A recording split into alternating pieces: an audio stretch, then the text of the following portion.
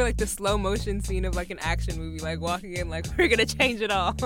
But like it's also kind of like a big responsibility. It's like we're not gonna be the ones to do everything. Obviously other people exist, so we're gonna have to maybe like do some transformative work within other generations. It's not gonna just like us like flipping over tables and being like, this is what this is now. Like let's stop being so binary with our terms, and like let's stop putting like blue socks on the boys and like pink socks on the girls, and like we're not gonna be like, the only generation that's gonna be like a part of this change. But it's very interesting to be kind of like the people that are associated with like this ushering of progress. Hi everyone, and welcome to the final episode of Hello Gen Z. I'm Christy Totten. And I'm Abby Hamblin, and I don't even know how to feel right now. We've had such an amazing experience spending time with Gen Z and sharing their voices with you, and I'm just sad it's the last episode. I am too, but luckily we're ending this mini-series on a powerful note. So on this episode, we're going to talk about how Gen Z wants to change the world, literally. Yes, we literally asked them that question. We're going to share those at the end of this episode, but first we want to share what we've learned about Gen Z. For starters, they're amazing. By now, you know that they're plugged in and speaking out. They're also unique. You know, they're the most racially and ethnically diverse generation in the United States history. That significant shift is why we wanted to talk to members of this generation in the first place, to try to get a fuller picture of them than you might see on TikTok or YouTube. Gen Z, born 1997 or after, is made up of 48% people of color, nearly a majority. And if you look at people under 16, they're already majority non-white. Gen Z is also more multiracial than other generations and more likely than other generations to have at least one foreign-born parent. This is already affecting so many parts of life in the US.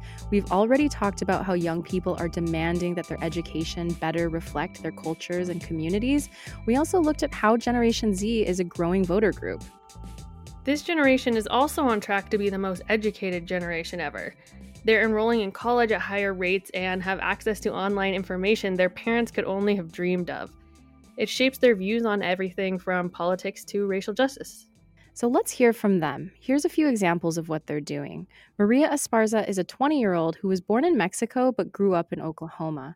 She got involved in politics to help represent the immigrant community. There was no solidarity because everybody was afraid to speak up. So I feel like in that theory, everybody in a marginalized community was a sleeping giant, but they were just afraid through intimidation. And I feel like because we educated ourselves on how history actually happened, we are the awake sleeping giant. We woke up, so I feel like we are not afraid to be intimidated anymore. We know what our rights are. We know what we can and can't do. And I feel like that's the big part, is just that we took our parents' fears and our family's fears, and we took a step further to that, to, actually take charge and not let intimidation stop us. So Maria is a member of the University of Oklahoma's chapter of the Voto Latino organization, helping register people to vote. Mike Brodo, who lives in the Boston area, is a leader of a new organization called Gen Z GOP. His group has a new vision for the Republican Party post-President Trump. Generation Z is innovative. And I say that because, not that we want to be, it's because we have to be. We're faced with a lot of challenges and problems that have been kind of passed along to us from other generations, whether it's the climate issue, the race issue, the gun issue to an extent. And from my perspective on the center right, there's a fiscal issue that, we are awful about the deficit and that adding up, and at some point it's gonna eat us up. Stop band-aiding solutions and stop, really fixing the core problem. That's what I guess that's a hopeful assessment. We need to be innovative and we need to be cooperating on ways to fix these problems, because I think it's kind of come down and fallen down on us to do a lot of these things. How does he think Gen Z can solve these problems? This may come as a shock to the rest of his generation, but he thinks getting off social media for political conversations will help. You shouldn't be having Facebook, Twitter comment arguments about politics. Like, there's not enough nuance there. You're never going to agree. You're just going to be really angry. Maybe call this person up, meet them when it's safe to do so at some point, and speak in person about what the disagreement is. Anaya Brown is a Black 20-year-old from New York who turns 21 this week. Happy birthday. And she's one of the members of Gen Z who wants to be involved in politics going forward. She's already worked on multiple campaigns for the Democratic Party.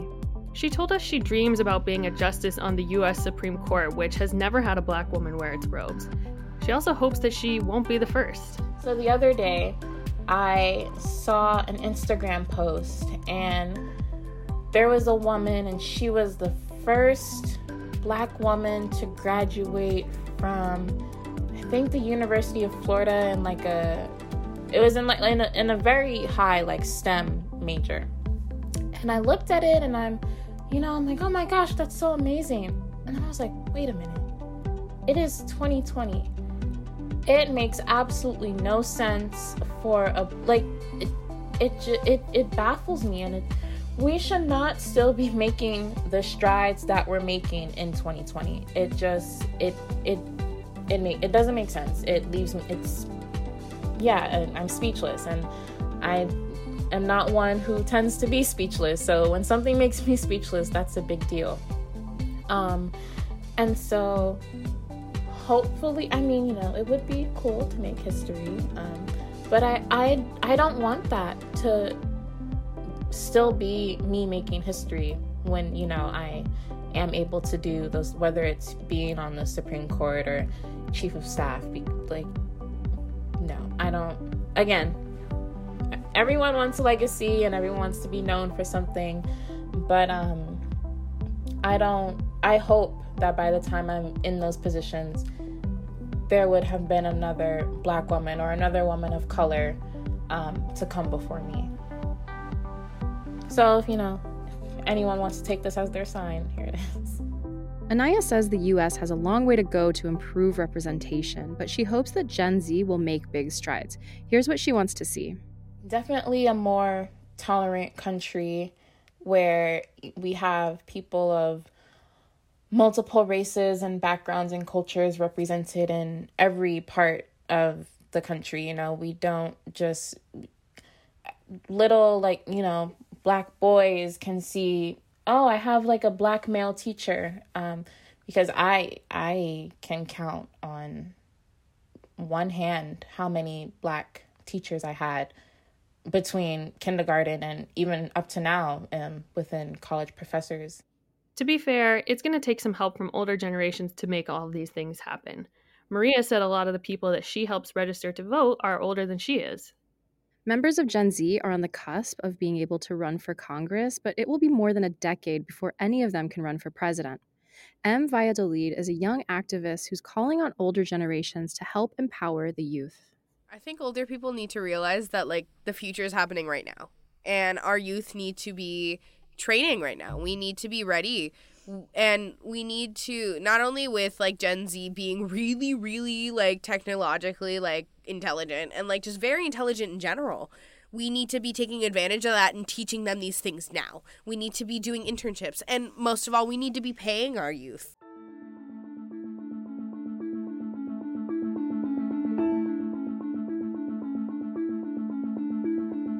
We can't really talk about the world Gen Z lives in without talking about what may be the subject they care about most. Climate change. I'm really into climate change. Climate change, I think, is a big one. In 50 years, I'm going to be alive, hopefully. I'll be 71, and I want to be able to live on a planet where I can breathe and where there are fish in the oceans.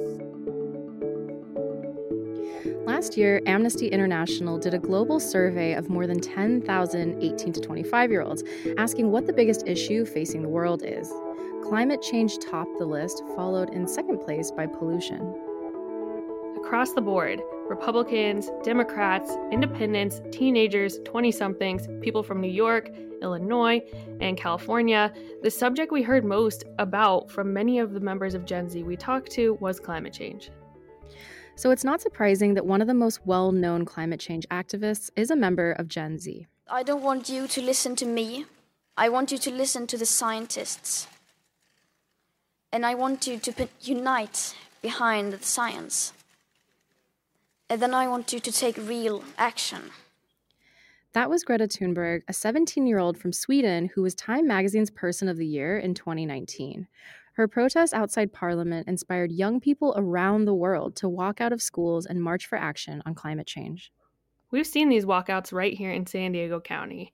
At least, that was before a global pandemic. Olivia Seltzer is a teenager from Santa Barbara, California, who created a Gen Z newsletter called The Cram. Olivia said her generation saw this coming. As far as Gen Z as a whole goes, I think that the interesting thing about this is that we've kind of been expecting this our whole lives. Not a pandemic necessarily, but some kind of huge global thing, climate change, namely, that is going to totally stop our world in its tracks. And I think the fact that it happened in a way different even than we were anticipating it to happen has really even more so given us this more urgent feeling for climate change than we've even ever had before, and also given us this hope that maybe now that older generations and us ourselves have had to live through something that is hopefully not as permanent as climate change, and seeing the effects of it and just how devastating it can be for our world, that hopefully we'll be more inclined to take more action for climate change in a way that we haven't ever before. Ryan Roden says experiencing climate change in real time takes an emotional toll. He's another college student at UC San Diego who describes how understanding climate change is essential to understanding his generation. The reason we're exhausted and irritated and even maybe snappy is because we grow up looking at things that are so much beyond ourselves. We grow up looking at a world that is dying, and there's nothing that we as an individual can really do for it. When you talk about putting up your bootstraps and how you got yourself a job and how you landed yourself a position and you worked for it, I myself cannot save 20% of the Amazon rainforest, and that's just a fact. So the real perspective and the real understanding is looking at the fact that we don't have micro issues. When we engage and why we are exhausted and why we work is not for ourselves anymore. Why we work is not really for our own benefit, because we're looking for a world. We're looking for lives that are not our own. We're looking for life in general sometimes. As we mentioned on the last episode, climate change is less of a political issue for Generation Z. So according to Pew Research, Gen Z Republicans are more likely than older people in their party to agree with scientists that humans play a role in climate change. Luckily for Gen Z, public opinion is starting to shift on this. 60% of Americans now believe climate change poses a major threat to the US compared to just 44% back in 2009. Gen Z feels like it's not seeing enough done to confront an existential threat. Chelsea Crown is a 22-year-old from Walnut Creek in Northern California. She sees climate change as the priority issue in the 2020 election. The number one thing that I think about when I think of the election is the future. And I'm not even talking about like the next 4 years, I'm talking about long term. Because, as I'm sure you know, the UN has issued a statement. We have 12 years to fix climate change before the world goes bye-bye, basically. And I don't think it is emphasized enough in the current campaign that the person we are picking, if they do not put the pedal to the metal and enact some policies that is going to really effectively combat climate change, then it might be too late for the next person. And there might be nothing that the person who, after, whoever the next president is, whether it's Trump or someone else, can do about reversing the horrific impact we've had on our planet. If we don't have a planet that's habitable, then what kind of platform are we going to have to argue about everything else? Many members of Gen Z expressed to us that they feel an urgency to start solving some of the problems that other generations haven't sorted out yet. And that takes working together and holding each other accountable. Here's Chelsea again. My generation, on the one hand, is very politically active, and on the other hand, is quite happy to sit at home. It's like an armchair activism. So the amount of people that I see like, go vote on Twitter who didn't actually vote, staggering.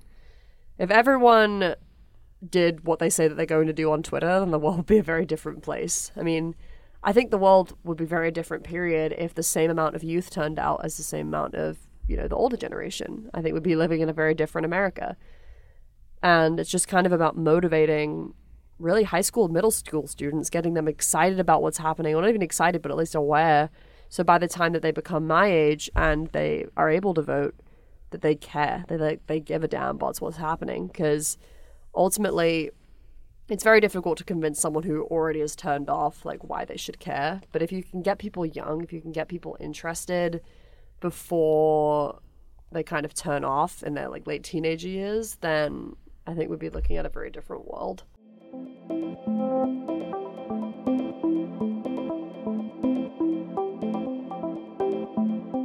There's much more to learn about Generation Z, and if you haven't heard them yet, we invite you to check out previous episodes of this podcast, where young people in this country talk about being mixed race, social media, and mental health. We also looked at how the coronavirus pandemic is starting to affect them. And we want to end this podcast the way we started it, by passing the mic to Gen Z. As we said, they're thinking globally. We're going to end this episode by talking about the world they want to see. I think we will move towards a world of greater knowledge and understanding. A future that I want to see, and I think that is a future that we're getting there, is a future where whatever issue arises, human rights or political or whatever it happens to be, there are people that are immediately going to try to solve it and try to be there for the people who are most impacted by that. Wherever the issue is, whatever group of people it's impacting, I think that that's a future that we're starting to see more and more of.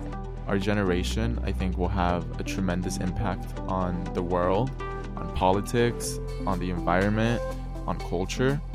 We're going to be one of the first generations that will have so much out on the internet, and I think we're going to want to make change because we see the problems that are going on and we're eager to solve these issues. So our generation will definitely set a new bar for what kind of values people should hold, and a lot of those are just going to be freedom and having the courage to want change. I think Gen Z will change the world through empathy and understanding, because even though, as I said, we are different, we seek to understand each other, I feel like, in ways that previous generations didn't necessarily do. And as we seek to understand each other, I think that's just, gonna make the world a better place. We'll have so much change. I feel like there will be, especially the United States, I feel like there would be such positive change, especially for the people, since we've seen the people in America so divided over these past few years. And I feel like if we're given a voice, so much change would happen. I feel like people would be more united, and we're already bringing so much change, and we're not even in power yet. So imagine if we are in power, I think the world would truly be in a better place, honestly. We communicate, we educate, we're ready, we can form coalitions, and we can kick ass.